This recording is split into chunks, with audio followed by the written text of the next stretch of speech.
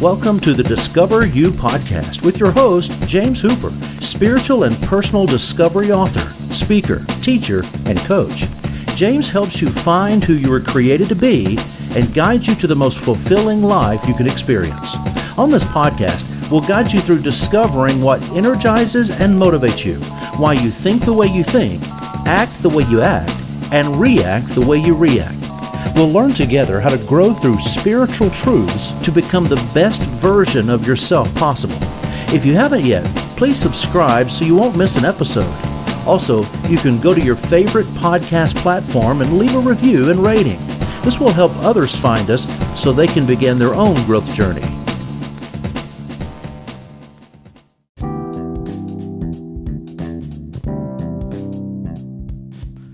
I wanted to break away from the podcast for just a minute to thank the sponsor of this episode. Now, if you've ever wanted to start a podcast, or if you've already started one but find it hard to do, why don't you try Anchor.fm? That's what I'm using for this podcast. Anchor.fm is the easiest, most flexible way to publish a podcast on the market. You can record, edit, add music, or anything else directly from your phone. That's what I'm doing for this ad. I'm recording it from my phone. You can record it from a tablet or your desktop. Best of all, it's free, totally free. So if you ever wanted to start a podcast and all the distribution's handled by Anchor, everything's handled by Anchor, just try Anchor.fm and you'll become a raving fan like I am. And I want to thank them for sponsoring this episode. Now back into the episode.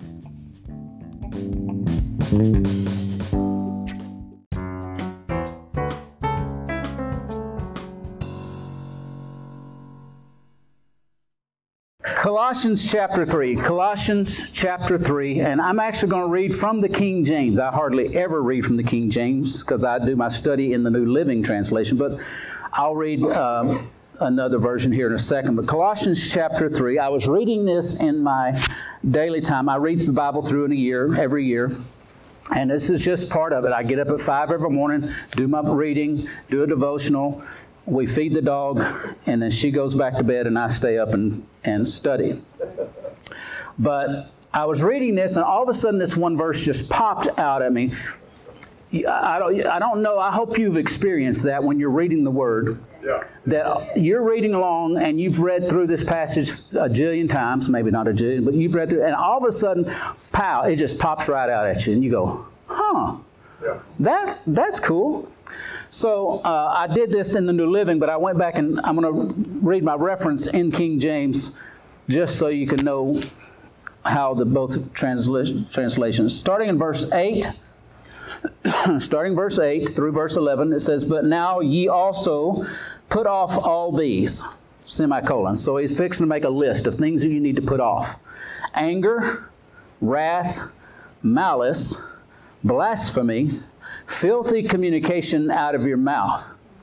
Lie not to one another, seeing that you have put off the old man with his deeds." So apparently all those things he just listed are associated with the old man. Yeah. Okay? So he says, put those off because you have put off the old man with his deeds, with the things that the old man does. Verse 10 says, "And have put on the new man, which is renewed in knowledge after the image of him that created him, where there is neither Greek nor Jew, circumcision nor uncircumcision." So he's talking about the new man, being in the new man, okay? This is what being in the new man is. There's neither Greek nor Jew. In other words, it's not us and them. There's no circumcision or uncircumcision. There's no, we are all children of God. Some of us have not come back into relationship with Him, and that's our job, is to help them find God and come back into relationship with Him. But people are not, you don't look down on people because they're not born again. You don't say, those lousy sinners.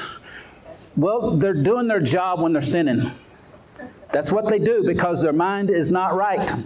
So we renew our mind, remember? So anyway, so there's not Greek nor Jew, circumcision nor uncircumcision, barbarian.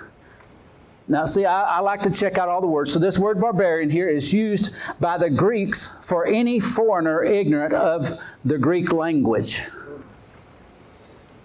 Oh, I could meddle right now so deep. Man, oh man. Stay away from it. Just let that sink in, okay? Anybody ignorant of your language, they're still children of God. Scythian. Scythian is rude or rough, bond nor free. And I added nor Republican nor Democrat. But listen to this. But Christ is all and in all. Christ values everyone. Yes, He does.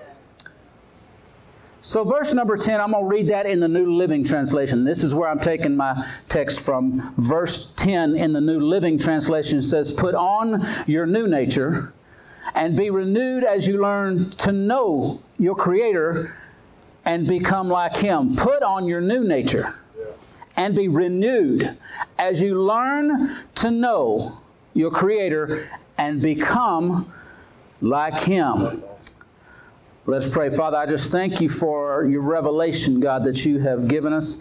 Thank You, Lord, that You've given us Your word so that we can learn and know Your nature and know who You are, God. I pray, Lord, that the word that You've given me, Lord, will be prosperous, Lord, that it'll come back on every wave. Lord, I thank You, Lord, that You have ordained this time for us to be together, for me to be here, for them to be here at this time, Lord, because You knew who was going to be here. You knew who would need to hear this, God. And so we just speak it. We just release it in the name of Jesus and put it into Your hands in the name of Jesus. Amen. Amen. Amen. I'm entitling my message called Understanding Your New Nature. Understanding Your New Nature. I don't think we fully understand the new nature that we have been given. When we were born again, when Christ changed our lives, when took this heart of stone out and put a heart of flesh in, we have a brand new nature. So we're learning to know Him. We've got to learn to know our Creator so that we can understand our new nature. See, our new nature was our old nature before the fall. See, the old nature, we'll say old nature, because see, there's an old nature, which is the one we just came out of, but there's the old nature that Adam had, that we have that same nature that he does, except now that we have the resurrected power of the Holy Spirit living inside of us. See, Adam participated in creation with God. Yeah. He was made on the sixth day, but he didn't. His job started as soon as he came to life. His job started. Yeah. God says, "I'm going to pass all the creatures before you. You're going to name them." Yeah. And He could see into their nature, and He named them according to their nature. He had this perceptive ability that was built into him. We have that same nature, except it's better. I don't know about you guys, my father was always bivocational. He was a pastor, but he also did auto upholstery, but he specialized in 55 through 57 Thunderbirds. So we always had classic cars, and they would come in, and there'd be some of the rattiest old rustiest old things you'd ever seen with rat nests in them. They'd bring them out of the fields. They'd bring all the stuff in, and he would take those things, and the interior, he would go in and he would take the frame, even if it's just a frame for the seat, he'd take that frame and he would put new springs in it, put the new cotton on the felting on there, put new covers on them. He'd come back in, he'd fix everything. However, he always made it look better than when it came off the showroom floor. Yeah. See, that's called restoration. That's God's way of restoration. See, God restored you back to the way you were supposed to be. But see, He doesn't just put things back the way they were. No. God always goes too far. Yeah. If you don't believe me, you go to North Carolina and look at some of those mountains up in there and say, that's a little extreme. Yeah. You go to Colorado and you see those mountains and you say, that was a little much. Yeah. You go to the Grand Canyon and think, you could have stopped at some point digging, you know. God just goes a little too far. He's exceedingly abundantly above God. That's right. Ooh, I like that. Yeah, that's right. I like that. I like being part of a family where your daddy's too good to you. Yeah. Amen. Amen. So He has He's restored us to our old nature, but it's better. See, 2 Corinthians chapter 5, Paul is writing, he says, therefore, if any man be in Christ, he is a new creature. Old things are passed away. Behold, all things are become new. And again, if you look at that new creature, the original says that it's a new species of being, something that has never existed before. It's a new being. So if you are in Christ, you are a new being, something that's never existed before. And so you have a new nature. See, we need to learn to live according to our new nature by being renewed. Because, see, we still use our old way of thinking to rationalize things when we've got a new nature. Because we're used to the old thinking. We're used to those ways of thinking. We're used to the ways of looking at things. But see, God says, you've got a new nature. I've changed your heart. I've changed you. I've restored you. I've brought you back to me. But now you're going to go through this process where you have to change the way you think and act and look at things. Amen. See, we are renewed by learning to know God. Our theme scripture says, you're renewed as you learn to know your Creator. We learn to know God. So let's look at some things about God. God is a loving Father. So if you didn't have a loving Father, I did growing up, but if you did not have the privilege of having a loving Father, you have to learn to know God as a loving Father. The song a while ago said it, that God is good, but I like to say this. God is good, and He's in a good mood. God's not some cranky guy that his rheumatism is messing with him, that he's just up there waiting, he's coughing and stuff, waiting for you to just messing with you. You're messing up again. You're just messing up again, slapping you around. That's not my God. My God is a loving Father, and He is so enamored with me. He is so enamored with you that you are the only thing He looks at. That's right. Yep. How does He look at only you and me at the same time? I don't know. He's God. But it says you are the apple of God's eye. The apple of God's eye. To be the apple, you have to be the focus of somebody's gaze when you're the apple of their eye. They're the only one you're looking at. So we have to know Him as a loving Father. We have to know Him as a generous provider. Yeah. We have to understand that He is a generous provider. He wants to bless us. He wants to do good for us. He wants us to be blessed. Jesus said the thief comes to steal, kill, and destroy. But I am come that you might have life. And He didn't stop there, but have that more abundantly. Right. Yeah. He is a compassionate companion. The Scripture says that we don't have a high priest that can't be touched with the feelings of our infirmity, but He was tempted in all points as we are, yet without sin. Yeah. We can't say, this is something Jesus didn't know. He can't help me with because He hadn't been there. Jesus was tempted in all points as we are. Maybe not the same exact situation, but the same temptation. Yeah. So I'm trying to get you to understand something. One of the reasons I wrote this book is because I think the biggest problem, the biggest issue in Christianity today is identity. Is that we do not know who we are. Yeah. No, we don't really know who we are. We know we're Christians. We know we can put that name on our say I'm so and so and I'm a born again Christian. Well, that's good, but do you know what that means? Do you understand what that means? He is a faithful friend. Jesus says, there's a friend that sticketh closer than a brother. I'll be with you even to the ends of the age. I'll never leave you. I'll never forsake you. See, some people become Christian without walking as a new creation. They think they've only been saved from hell, and that's it. I'm here to tell you that God is not that myopic. God is not that one. He don't just look at that one thing. I'm just going to save them from hell, and that's it. Because see, if God saved you to go to heaven, He would have saved you and killed you all at the same time. Makes sense, right? If your only purpose for getting saved is to go to heaven, then save them, kill them, there. They can't mess it up.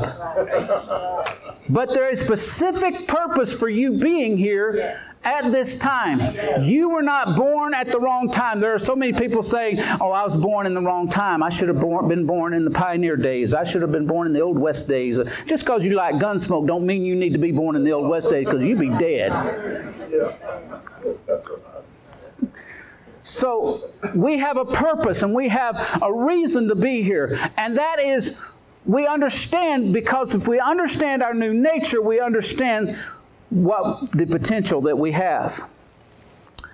So let's look at, it says, the scripture said to learn, renewed as you learn to know your Creator. So let's look at creation. See, I'm going to go to Genesis now. Genesis chapter 1, verse 26. This is the creation of man. This is the Amplified Classic Version. Y'all know that the Amplified Version is the woman's Bible, right? Yeah. It's got more words than all the rest of the other Bibles. Just everything's more detailed. Yeah. It's good, though. It helps you understand it, though. Verse 26 is, God said, let us, Father, Son, and Holy Spirit, make mankind in our image and after our likeness. And let them have complete authority over the fish of the sea. The fishermen said, yes. Yeah. The birds of the air. The dove hunters say, yes. The tame beasts. And over all the earth and over everything that creeps upon the earth. The Father, Son, and the Holy Spirit said, let us make man in our image. That word image is selem in the Greek, in the Hebrew. Selem. It means to shade or a phantom, a resemblance, a representative figure, especially like an idol or image. So God says, let's make someone that looks like us. Now, I'm not saying that God's has this specific face. I'm saying we're in the image of God. Yes, we are. And then they said, and after our likeness. So we don't just look like God, but we are like God. Yeah. Interesting side note, the enemy hates you because you get to be who he tried to be. That's right. Because he said, I will ascend to my throne up, and I'll be like the Most High God. And he got kicked out of heaven for that. Yeah. But then when God created us, he said, we're going to make somebody like us. That's right. And the enemy's going, what? I got in trouble for that. Yeah. Yeah. But then he made us in his likeness. And that word likeness comes from a root word dama, D-A-M-A, to be like or to resemble, to liken or compare, to imagine and think,